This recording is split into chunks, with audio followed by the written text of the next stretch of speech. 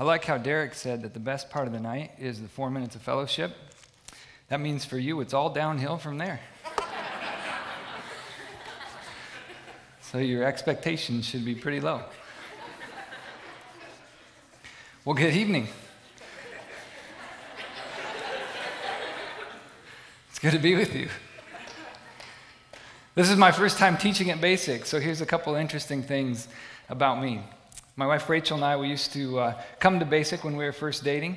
She used to lead worship here about 12 years ago. She was leading worship at Orchard as well, and so we were dating, and we used to come here, and I remember helping her load the entire sound system, this entire sound system, 12 years ago, the entire sound system, in the back seat of her 1991 Toyota Corolla. So if you are on the production team, you may have appreciation for that because now it's in this giant trailer. But things have changed over time. So my wife, Rachel, I'm Jesse, by the way, and Rachel, my wife, we help lead up at the Waverly campus for Orchard Hill. We have 3 great kiddos. My daughter, Raya, is here with me tonight, and we have 2 others. Hey, thank you. Did you hear that, Raya? You got a woo.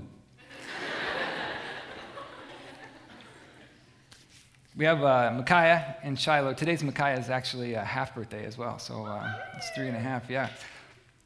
So we moved to Waverly just over a year ago, and one of the best parts, my favorite parts of the house, is that it has a tall garage, which means that I could actually build a climbing wall in the garage. I've been dreaming about building a climbing wall, so we built a little climbing wall in our garage, and that's my favorite part. So that's enough about me. Let's talk about you guys. You guys have been in this 4-week series about hope, right?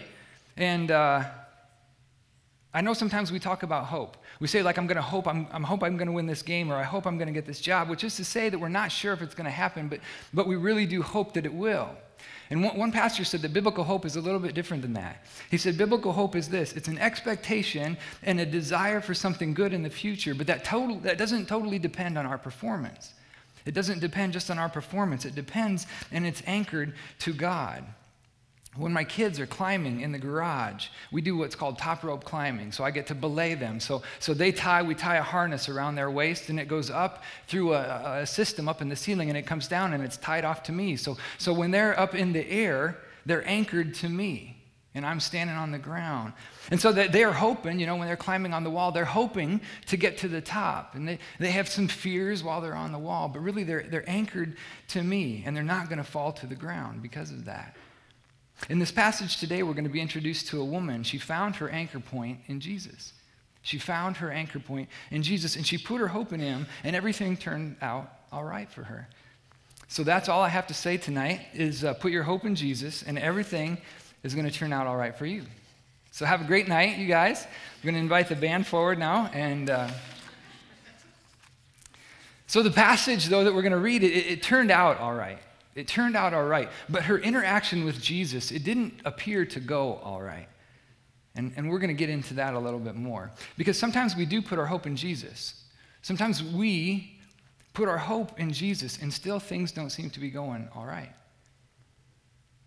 In fact, sometimes there are times when we put our hope in Jesus, and yet still we feel like we're climbing, and we feel a little bit exposed, and we feel a little bit vulnerable, like my children do when they're on the wall sometimes. So why does it feel sometimes like that? Why does it feel sometimes like, God, I'm doing my part. I'm putting my hope in you, and yet still I feel here vulnerable and exposed. Why is that? We're going to pick up in Matthew chapter 15, verse 21. So I know you guys have Bibles. You should be turning there. You should be turning there. We'll start reading. So Matthew 15, starting in verse 21. Did I say 25? We're going to start in verse 21. So that's where we're going to be. I'm going to read just these first couple passages. So I'll just let you know my style. We're going to read a couple passages, and we'll stop and talk about it, and read a couple more and stop and talk about those. So we're going to begin in verse 21. You guys there? Here we go. It says, leaving that place, Jesus withdrew to the region of Tyre and Sidon. And a Canaanite woman from that vicinity came to him, crying out, Lord, Son of David, have mercy on me. My daughter is demon-possessed and suffering terribly. We're going to stop there. So Matthew does a really great job of setting up what's happening here. Jesus had been ministering down and around the area where he had grown up at, but then it says he's leaving that place and he headed north and west to the region of Tyre and Sidon. Now, this was not a popular area for a Jewish guy like Jesus. This is not a popular area for him to be going to because according to the Jews, this place was full of sinners, right? People who were very far from God. Jesus himself actually almost kind of cracked a joke back in verse 11. He said, it would be crazy for people in Tyre and Sidon to actually believe in me and put their trust in me. The point being is that people in Tyre and Sidon are they're distant. Physically distant, they're a ways off. Culturally, very different practices. And spiritually, they were far from God. And so Jesus was headed towards this place, this hopeless region, if you will, when all of a sudden this woman came to him and she asked for help. And Matthew wrote that she was a Canaanite woman. So a Canaanite woman, these Canaanites were it's an ancient word, even in that day. We were talking a couple thousand years before this or 1,000 years before this point. It was an ancient term for these people. They were the ancient enemies of God. So this woman is so far off, she's sort of like a demigorgon from the upside down. She's way out there.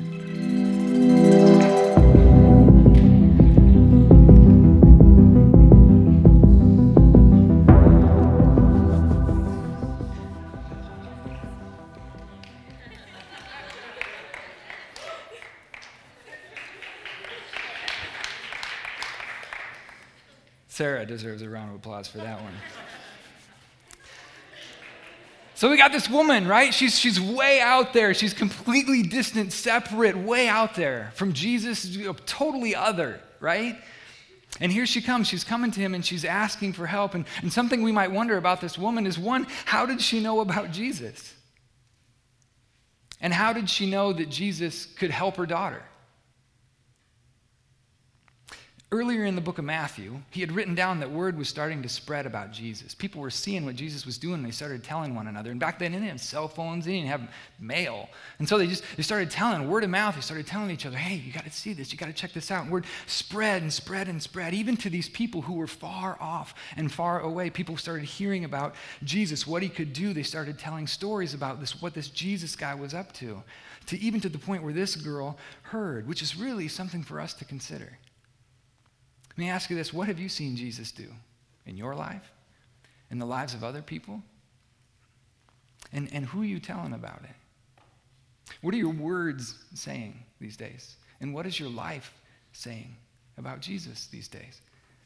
I grew up going to church. I was active in our student ministry in high school, active in college, doing different retreats. And after I graduated from college, I went and I worked at Wartburg College for a few years. And at the time, I would have told you I was a Christian, but really inside I was struggling, just really struggling. And then one day I was walking through residence halls, and I ended up going through this lounge. And inside that lounge there were a bunch of students. I mean, I was on staff there, and there's a bunch of students, and they're sitting in a circle, and they're all singing, and they got their Bibles open. And the one thing that I remember is that one girl had bongos, and she's just like, tuck, tuck, tuck, and they're singing to Jesus. And that moment right there changed my life. Because I saw what they were doing, and I said, I'm missing something. I am missing something in my life, and it started me on a new journey. I don't even know if those girls know that today.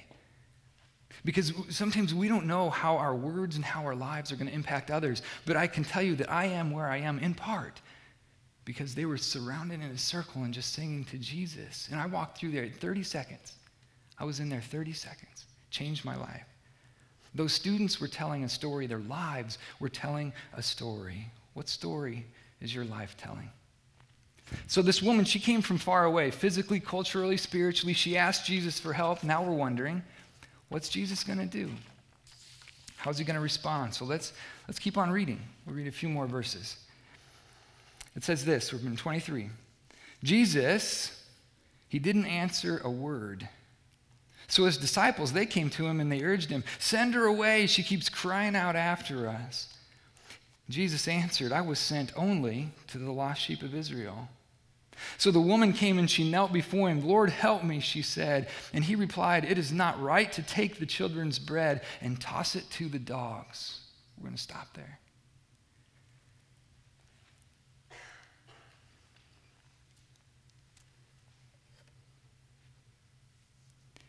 This is a pretty rough passage. Do you think this woman sitting at the feet of Jesus, do you think she feels exposed and vulnerable right now, sitting there? She was distant. And these stories, they brought her in. The stories that she'd been hearing, they brought her close, all the way to his feet. And how does he respond? First, he responded. Catch this. First, he responded in absolute silence. There's some very nice passages in the Bible about how all we have to do is ask from God and we're going to receive. Jesus himself said, ask and you'll receive. This is in Matthew chapter 7. Ask and you'll receive. Ask, it'll be given to you. Seek and you will find. Knock and the door will be open to you. But how many of us have been asking and seeking and knocking, and all we hear is that deafening silence sometimes? And maybe it's not just a moment. Maybe it's more like a season. It's like one of those cold winter nights. We're going to start having those cold winter nights when you walk outside and the snow is falling down and the snow all around you, it just silences everything around you. You ever had these nights? And you're standing there, and if you stand there too long, all you feel is cold. The winter before Rachel and I were married, I was working at a job and I wasn't even making enough to pay my bills. This is when I was driving down to Basic. It wasn't even enough to pay my bills. And I was applying for jobs, and I've been praying. I believed that God was up to something. I believed he was doing something. And then I received one more rejection phone call, and all I felt was cold. And all I heard was silence. Some of you today are praying for things, and all you're hearing is silence. You say, well, why is God silent sometimes? Let's keep talking through this. We'll keep talking through this. So she sat down at his feet. She came in real close, and she asked a second time. She said, Lord, help me. And Jesus said, it's not right to take the children's bread and give it to the dogs. Just when you thought silence was bad. You see, the Jewish people, they referred to themselves as the children of God. And then they called all the Gentiles, the non-Jews, they called them the dogs. And that was just a part of the Jewish culture. And then we might ask, we say, well, couldn't Jesus just rise above that culture? Does the culture somehow excuse him for being kind of rude to this woman? People talk how great and loving Jesus is. So why would Jesus call this woman, especially a woman who's going through a hard time, her daughter is going through a hard time, why would he call her a dog? Can't he just say like, I'm not healing today. Thanks for coming. It makes you wonder, is Jesus being a jerk here?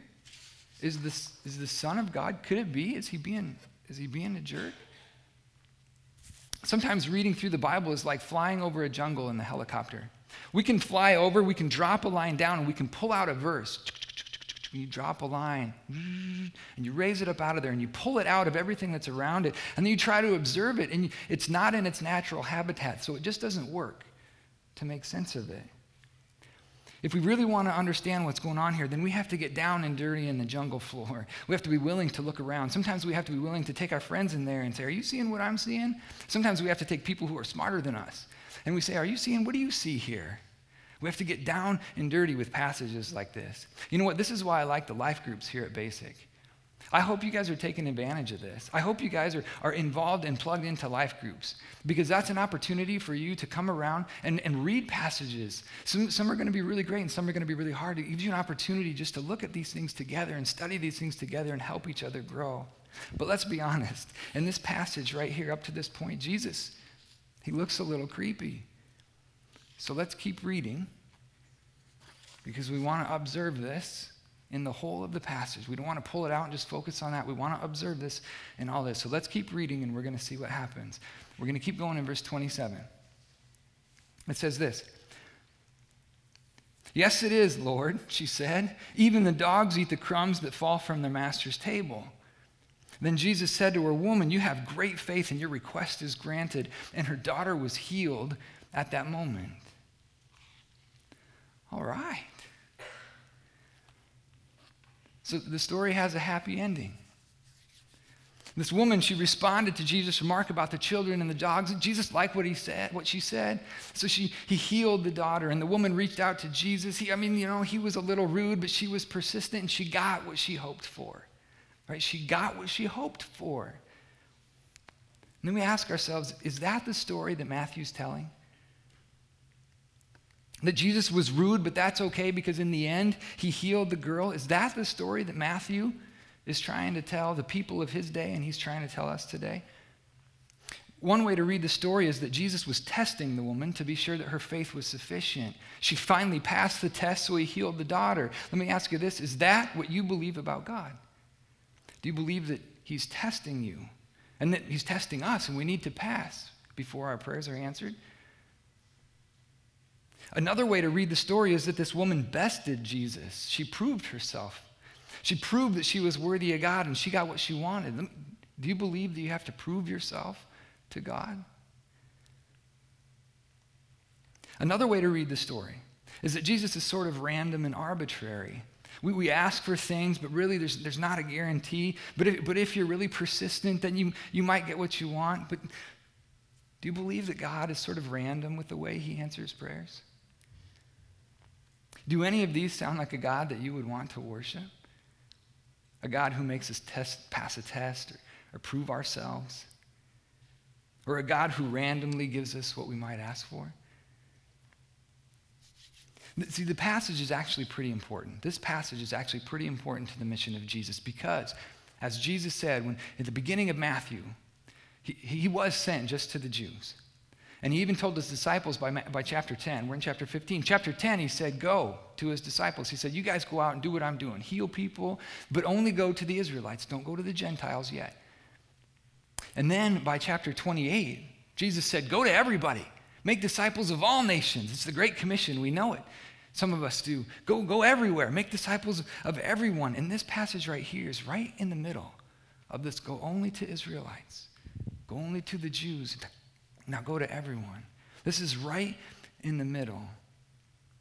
She was a foreign woman, distant from God, but despite the distance that separated her from Jesus, she knew something about him that gave her hope. So she came to Jesus, and it looks like he outright rejected her before he gave her what she was asking for. We say, what's going on? To be a fly on the wall, what's going on in this interaction? I'll tell you what, here's what I see. Here's what I see. When we read the book of Matthew, Jesus healed all kinds of people, and almost every healing was a little bit different. Sometimes Jesus reached out and touched people. Sometimes they reached out and touched him. Sometimes there was no touching at all. Jesus didn't touch the young girl here. He healed her from a distance. We don't know where she's at. Sometimes Jesus used words to heal people. Other times he healed people without saying anything at all. Sometimes he said, your faith made you well. In this case, he said, your faith made your daughter well. Other times it doesn't say anything about her faith. Each of the healings is unique. Keep that in mind. Other thing is that Jesus did say that if we ask, then God will give. And he said that if we ask for a fish, God isn't going to give us a snake. Jesus also said the greatest commandment is love. So I believe that whatever we understand about this passage, this is all part of understanding this is part of the jungle, right? We got to look around and see what we can see. Jesus said the greatest commandment is love. So I believe that however we understand this passage, we have to understand that Jesus is responding to this woman in love.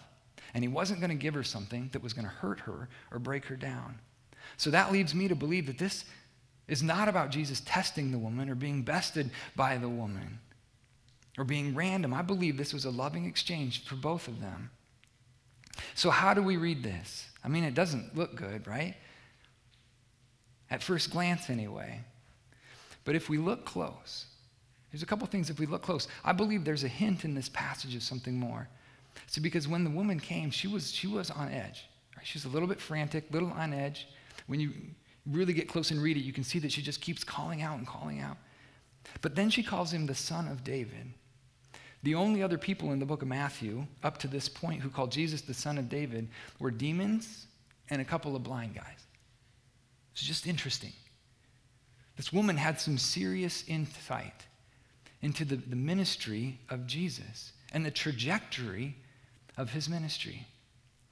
And I think Jesus was silent. Here's what I think he was silent, and I think he said what he did, not because he was a jerk, but because he wanted to bring her in close. You see, sin separates us from God, but this woman, she was from a land of sinners, so she's very separate, but Jesus brings sinners close to God. And I think Jesus was bringing her in close. And then I think Jesus set her up when he gave her this line about dogs. And I mean set her up in a good way. He gave her the opportunity to rise up in that moment. And not to prove anything to Jesus, but maybe to prove to herself that she could rise up and live into the hope that she had. She took this phrase about the dogs and she turned it into a deeper spiritual truth. The Israelites, she said, they may be the children, but we Gentiles are at the table with you, Master, our Lord. I believe there are times when Jesus sets us up in a good way, not because we need to be tested or approved, but because he knows that we can. And sometimes we need to rise up for the occasion. My life has been marked by situation after situation where God has set me up with opportunities to rise to the occasion, but it was a little bit different for me this summer. I got to see it from a father's perspective.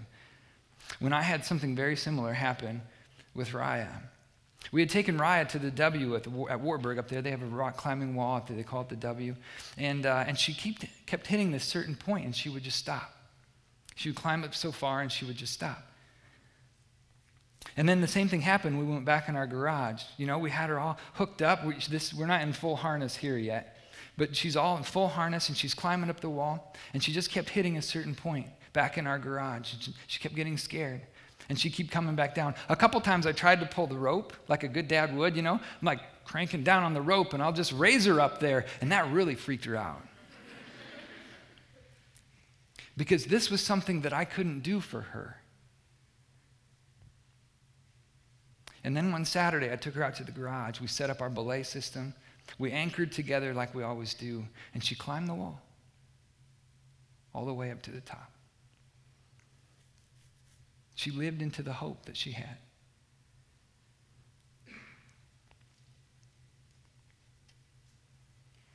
And I was happy. I was excited for her. I get to see this joy and this glimmer, this spark when she did that.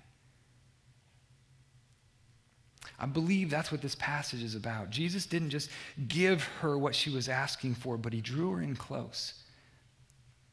And he gave her the opportunity to rise up and live into the hope that she had. And then when she did, he celebrated with her. He just said, you have great faith. You have great faith. Let me ask you this. Is there an area of your life right now where God might be drawing you closer to him and then inviting you to rise up and to live into the hope that you have? Could it be that Jesus is moving you from distant to persistent? Could it be that Jesus is anchoring in and wanting to celebrate with you as you rise? Hope is about seeing something and it's going for it, knowing that we're anchored in. And sometimes we need to rise up. We may hear silence. We may feel exposed along the way. But it is still an opportunity to live into the hope that we have. Is Jesus inviting you to rise? This is a series on hope, and I want to end with one final thought on this. If you take this story from the book of Matthew, and you take the very same story from the book of Mark, they both tell the same story. But if you set them side by side, you'll start to notice some differences. She says her response is a little bit different. The disciples have a little bit different role. Even Matthew and Mark describe the woman a little bit different. And someone might look at this and they'll say, hey, look at that. The Bible, it contradicts itself. It can't be trusted. Here's what I believe, though. I believe that Matthew and Mark, they knew the same Jesus. They knew his story. Jesus' story doesn't change. But Matthew and Mark also knew their respective audiences. They knew the people they were writing to. And God chose them to communicate his story in a relevant way for their people. And the story of Jesus, the gospel, the good news about Jesus, it has incredible power, and that doesn't change. But God invites every generation to rise up a new breed of storytellers who will use their words and their lives to tell the story of Jesus in relevant ways to their people. I have hope. I have hope that Jesus is raising up the next generation of storytellers right here in this room. You have the opportunity to do what followers of Jesus have done for centuries And that's to tell the story about Jesus in relevant ways for your generation. Tell the story about Jesus, who is lovingly drawing in those who are distant from God. He's bringing us in close, and he's setting us up so that we can have the opportunity to live into the hope that we have. We're going to have a few minutes to sit and reflect and pray. And so here's something to think about. I just want to say this again. Jesus is drawing us close. He's inviting us to rise up and live into the hope that we have. And Jesus is raising up a new generation of storytellers. So I want to ask you these 3 questions. Some of you might still be at a distance from Jesus. And I ask you this: what's keeping you there? Where might he be calling you closer to himself, and how can you take steps to ask and seek and knock? Others of you might have sought out Jesus like this woman did. You might have done some asking and some seeking, and maybe you find yourself sitting at his feet, but maybe you find yourself in a moment of silence, a moment of feeling vulnerable. Could it be that Jesus is actually giving you the opportunity to rise up and live into the hope that you have? Could it be? Others of you've come close. You're living into that hope, and you have great faith, like Jesus celebrates with this woman here. My question for you is, how is your life telling that story? How is your life, how are your words telling that story? I'm going to pray. I'm going to invite the band to come forward, and they're going to lead us in worship. But first, you're going to have some time to reflect. But let me just pray for us, and then we'll turn you guys loose to reflect for a while. Jesus, we thank you that you are a pursuing, a loving, and edifying God who wants to build us up, who wants to take us from when we were distant, and you call us out from the distance, and you bring us in close, and you anchor yourself to us, and then you give us hope, and you say, live into this. Live into this. Lord, where we need to rise up and live into this and tell your story, just lead us and guide us and give us the courage to do so. We pray this in your amazing name.